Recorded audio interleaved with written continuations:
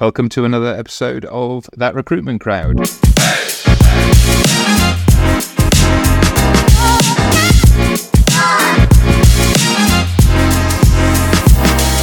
Hello, everybody. Welcome back to another... You sounded very excited then, Grace.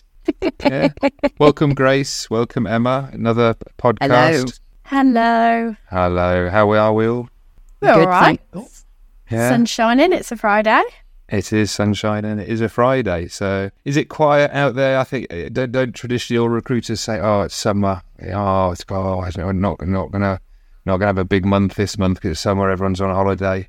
Is that where we're going with this month?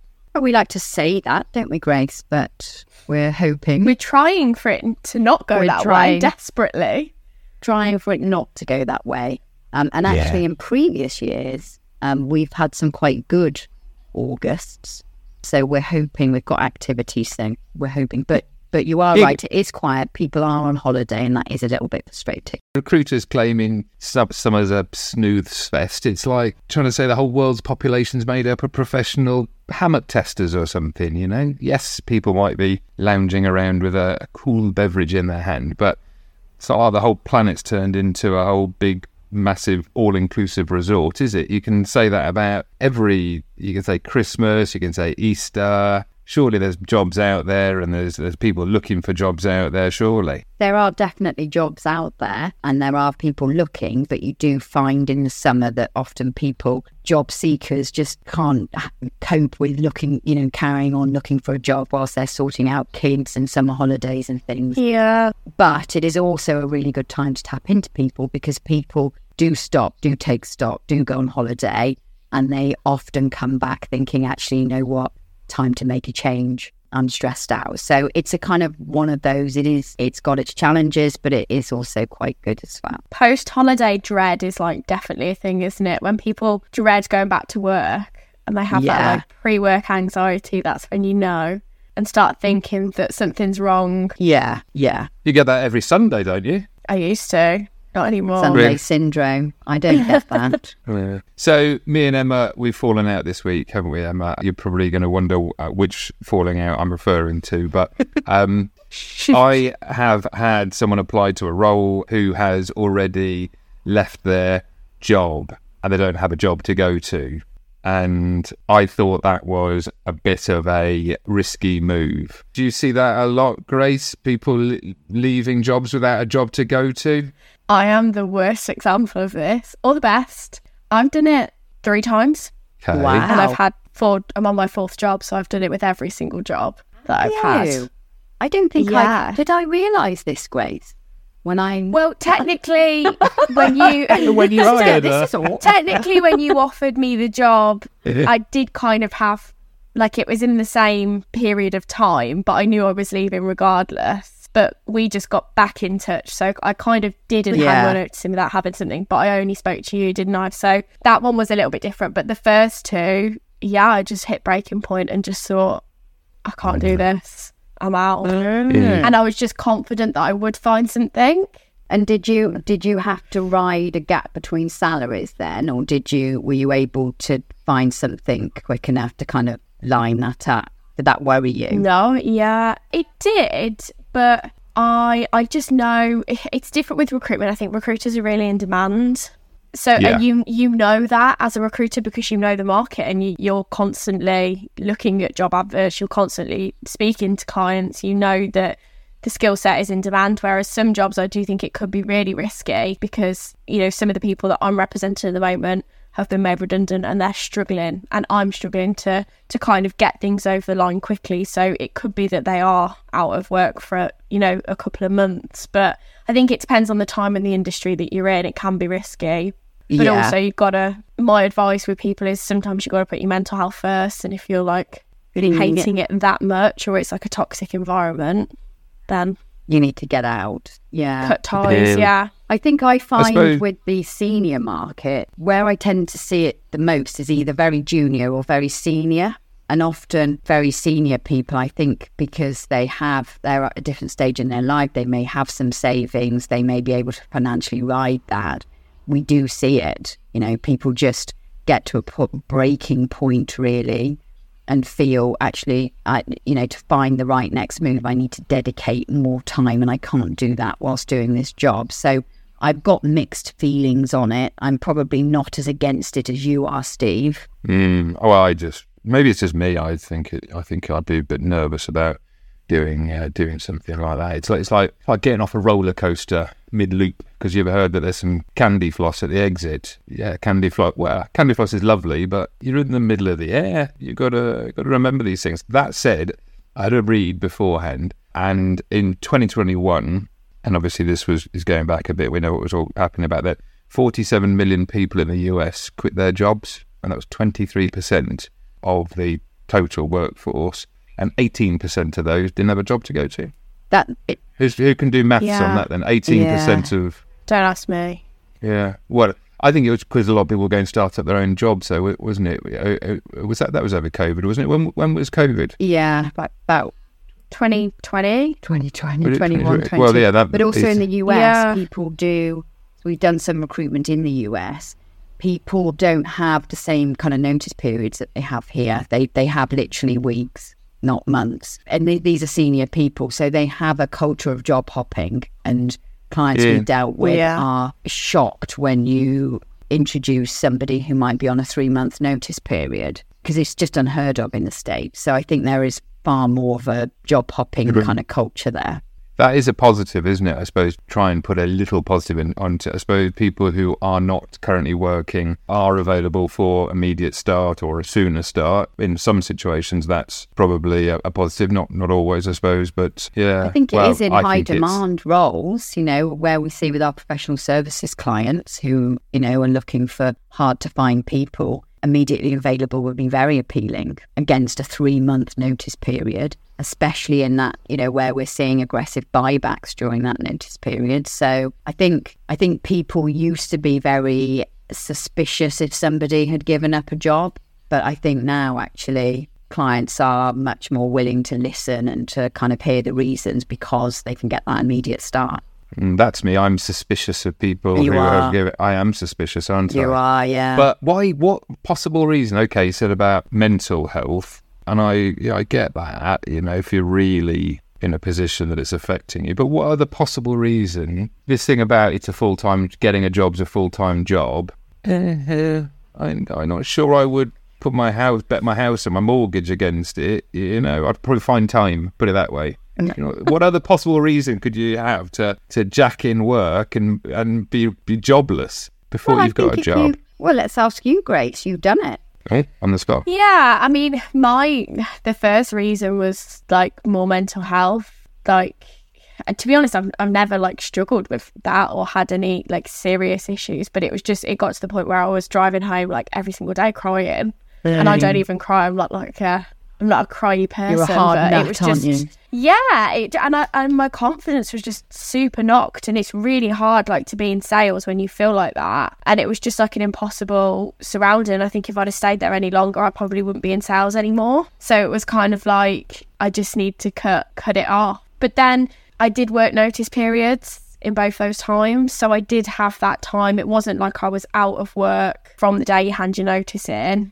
It's that you kind of switch off from that job when you do hand your notice in and you focus on the next thing. But I think the first time it was definitely because of like my confidence being knocked and just not being a positive environment. And then the second time more just because the company just wasn't culturally the way it was previously, and there was a lot of different kind of changes going on, and it just wasn't where I saw myself continuing. So I think there's a lot of different reasons, but it is hard when it's easier to do those things when you don't have a mortgage and you don't have bills to pay and you haven't got that much of a reliance on you in terms of income. If you didn't have any savings, 2 kids tapping you up for Minecraft tokens. If I didn't have any savings, it might be a bit different. I think that's back to my point of where we see it. I don't see it in the middle ground very often. It is more people who are either high earners and have got some sort of cushion, or sometimes I see it when people get a bit further on in their life, they have a bit of a kind of career thought thing, and it kind of suddenly they think, actually, you know what, maybe I need to think things through a bit more carefully, or career change or something. But I think when you've got, when you're in your kind of mid-career, you've got a lot of people relying on you personally, you've got mortgages, you've got all of that stuff. It's very difficult to do. Yeah. Well, it comes down to cash, doesn't it? That's what you're saying is, starting off, it's banker, mum and dad, probably living with mum and dad, and then at the other end of the spectrum, it's stacks of cash, so it doesn't really matter. So I think I'll go and renovate a house and muck about doing that for 6 months and then see what's around. Yeah, there's a lot of time. people that do that, actually. Yeah. Have a little bit of a rejig. Great. I have seen it, though, on the flip side as well, where there have been people that aren't really in those senior positions but have found themselves in a position where they're on a 3-month notice, but they're applying for a 30k role and nobody will look at them because of their notice period. So they've had to then, because they've been applying for jobs and they've been rejected because of their notice periods, they've then had to hand their notice in and wait until they started interviewing for jobs. So that's a weird one. That I've seen that quite a lot the other way around. That's like selling a house. When we were buying a house, no one would show us a house until we'd sold our house. Yeah. And that's the way it is now. Yeah. No, it's changed. Yeah. It's changed. Oh, is it? Yeah, the housing market is not in the same. We aren't looking to move particularly, but we've seen a couple of things that just caught our eye. Now, a year ago, no way, you had to have your house on the market. You had to have sold it. They were happy to just show us round. Despite what they are saying, it has definitely... It's definitely cooled off, Cooled off. So, we've seen a few properties and we've got no for sale sign or anything. Yeah, it's definitely cooled off from what it was in COVID. We were buying in the middle of COVID, and we sold our house. I forget if it was twice or three times. So it fell over for a couple of reasons, and it was easy to sell it after we sold it in a week each time. But going and seeing houses, they were I've got 10 offers already with 15% over asking price. You've got 10 minutes do you want to come in? Okay. It's, anyway, we digress. But it seems like it's definitely cooled off from it. So I think what we were intending to talk about, and we're quarter of an hour in and haven't even started, imposter syndrome. So what is it? It's like your brain having a laugh at your expense, basically, isn't it? You're sitting there just quietly doing your thing, and then your brain sort of says to you, are you sure that you should be here? It's like the bouncer at the club of self-confidence giving you that sceptical little look and asking for your ID, and you're left feeling like you've snuck into the back door, hoping that no one realises you accidentally ended up in the VIP section of life. Emma, you strike me as someone who obviously would suffer with imposter syndrome. Though you're right. I've spoken to you about it before. It's this inability to believe in certain situations that you deserve the success you've got, or you're capable of doing kind of what you said you have. And I have experienced it myself at certain points.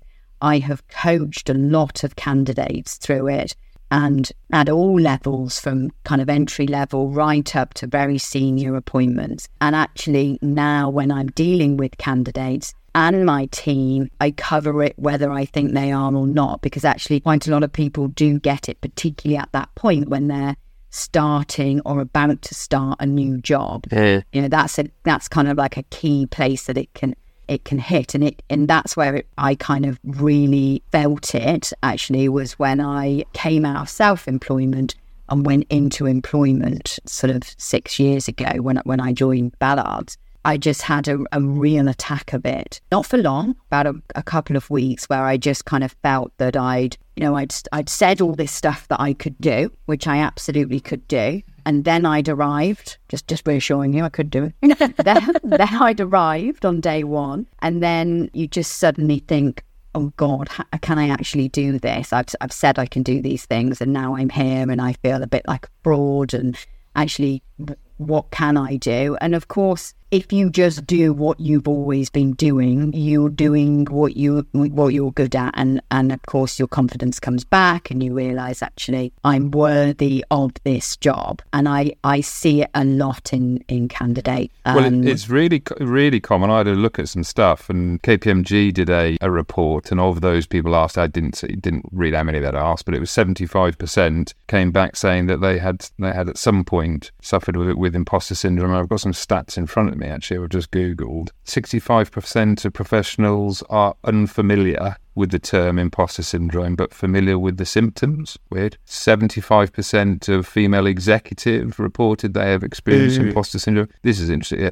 85% of people who suffered with imposter syndrome have not spoken to someone at work about their struggles or fears of being seen as weak. And only 5% of employers directly address imposter syndrome with their staff. Is this something that we should sort of be factoring into our sort of HR mental health policy? By the looks of it, yes. It's difficult because when I first started at Ballard's, I didn't know anyone. So it's very unlikely that I was going to go up to somebody that I didn't know in my first week and say to them, I feel a bit inadequate, because you're just not, you're just not, no one's going to do that, are you? You're going in all guns blazing. But I suffered from it a couple of years ago. I just had a really small wobble.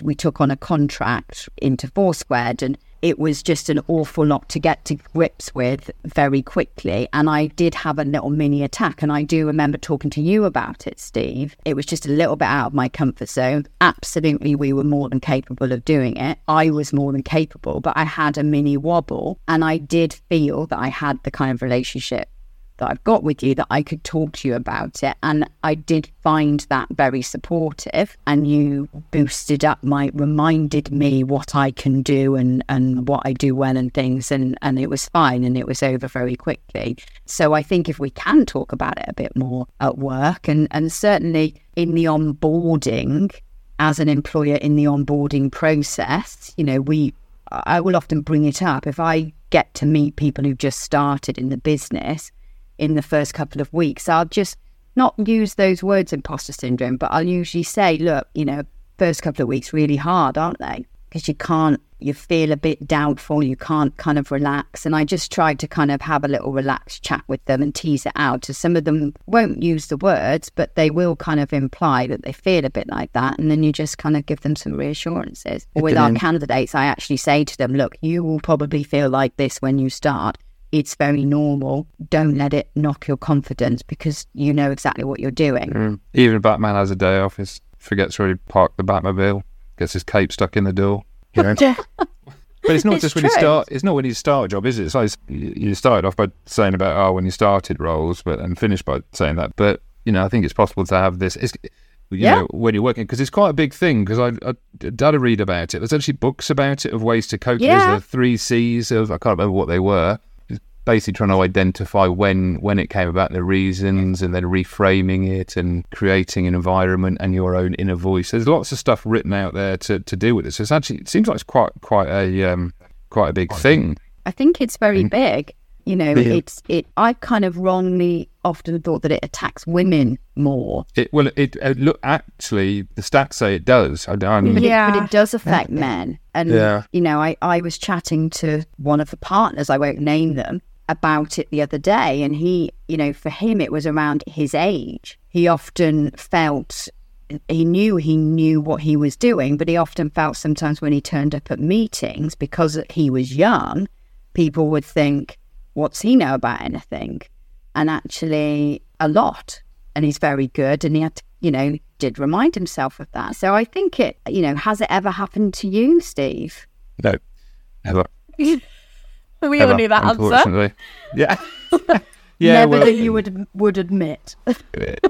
Yes, yeah, quite. But the women thing, I read something as well that there has been studies about working mums and where their focus is, on personal life versus work and so on, and so there's guilt elements come into that, and they're trying to balance their, where their mind is, quite rightfully, with balancing home responsibilities and parental responsibilities. Although I appreciate obviously that the other half, men, have those parental issues as well. But there was some focus. You talked about women, having it more than men, or I did, and I think there were some studies as to working mums or parental working mums, and there's some impact on that as well. Yeah, no, well, there you go. It sounds like people out there, if anyone is listening, that we need to focus on this quite a lot, into the sort of mental health side of things, by the sounds of it. Yeah, I think it's just recognising it. Like Grace and I are at different kind of stages in our career and we're different ages. Are you? Hadn't noticed. Sisters.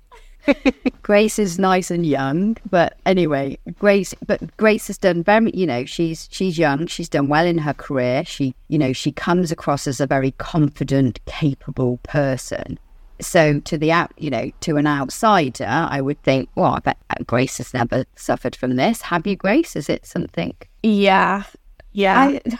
I'm a bit like Steve in some ways, and that sometimes my confidence is pretty good, but I think definitely like I became a manager in recruitment at 21 of one person, and then at 22 I was managing like 4 or 5. So it was that for me was a transition, and pretty much everybody was older than me that I was managing, and I always had that like, do they talk about me and say she doesn't know anything, or who is she to tell me what to do when she's younger than me? And specifically like when I'm going into these meetings as well, even from like a non-management perspective, I'm going in with these MDs. I was 17, 18 when I started doing that, and I was telling them that they were paying thousands of pounds to me to find them these people, and trying to get that kind of confidence from them. And definitely had times where I was going in those alone and thinking, oh my God, he's going to rip me apart. Or even some women, when I've gone in, have been like, you're really young, how old are you? And definitely had Can't say that anymore, can you? Yeah, definitely had that where not because you're not young. I mean it's not PC is what I mean. I'm too old now. But I've had it. But I think you can talk your way out of it quite easily. And if you believe it in your mind, you're okay. But I think a lot of people get it in the recruitment process from like the experience that I've had with candidates, and they almost talk themselves out of a job before even going there. Or they'll go to an interview and they'll say, I'm not sure I was good enough, like I don't think it was quite right. And then the feedback from them in the interview was like, oh my God, we love them, they're perfect. So talking them around that, and I think that's what is so good as a agency and a recruitment consultant to do, and that is where like we can add value in processes, because there must be so many candidates out there that come away from an interview and just ghost the clients because they're just so scared of what the feedback might be, or that they're not good enough. I think that must happen all the time. Yeah, I think you do. It's just flagging to them that it's okay to feel like that, because it's normal, because it's what we do. But actually, if you weren't good enough, we wouldn't be putting you forward. This client thinks you're good, but and we've all had to say that. Yeah. And you do sometimes, I've seen it where candidates are really keen on a job, really, really keen. They performed brilliantly at interview. They get offered the job. And actually at that point, the panic kind of sets in, because it's actually become real. It's all that they've wanted. Then it's become real. And then it's a case of, crikey, I've actually got to deliver this now, what I've said. And it's just holding their hand, getting them through that and on to the other side. There you go, imposter syndrome. Like turning up to a party, acting like you own the place when really you're just lost and looking for the bathroom. There you go. But you know what? We're all a bit like cabbages pretending to be fancy vegetables. But cabbages can make very, very good coleslaw. So go out there and be your cabbage self. Make coleslaw for success, because the world could... I'm not sure where this is It's going. my Jerry Springer type of summary. I'm sort of trying to put a positive spin on it, because the world needs authenticity and a lot less pretending. So there you go. Be yourselves and be authentic. So check us out, 4-square.com. And as always, Emma and Grace, absolute pleasure. And I will catch you on the next one. Thank you. Cheers, guys. See you again. Bye-bye. Thanks. Bye.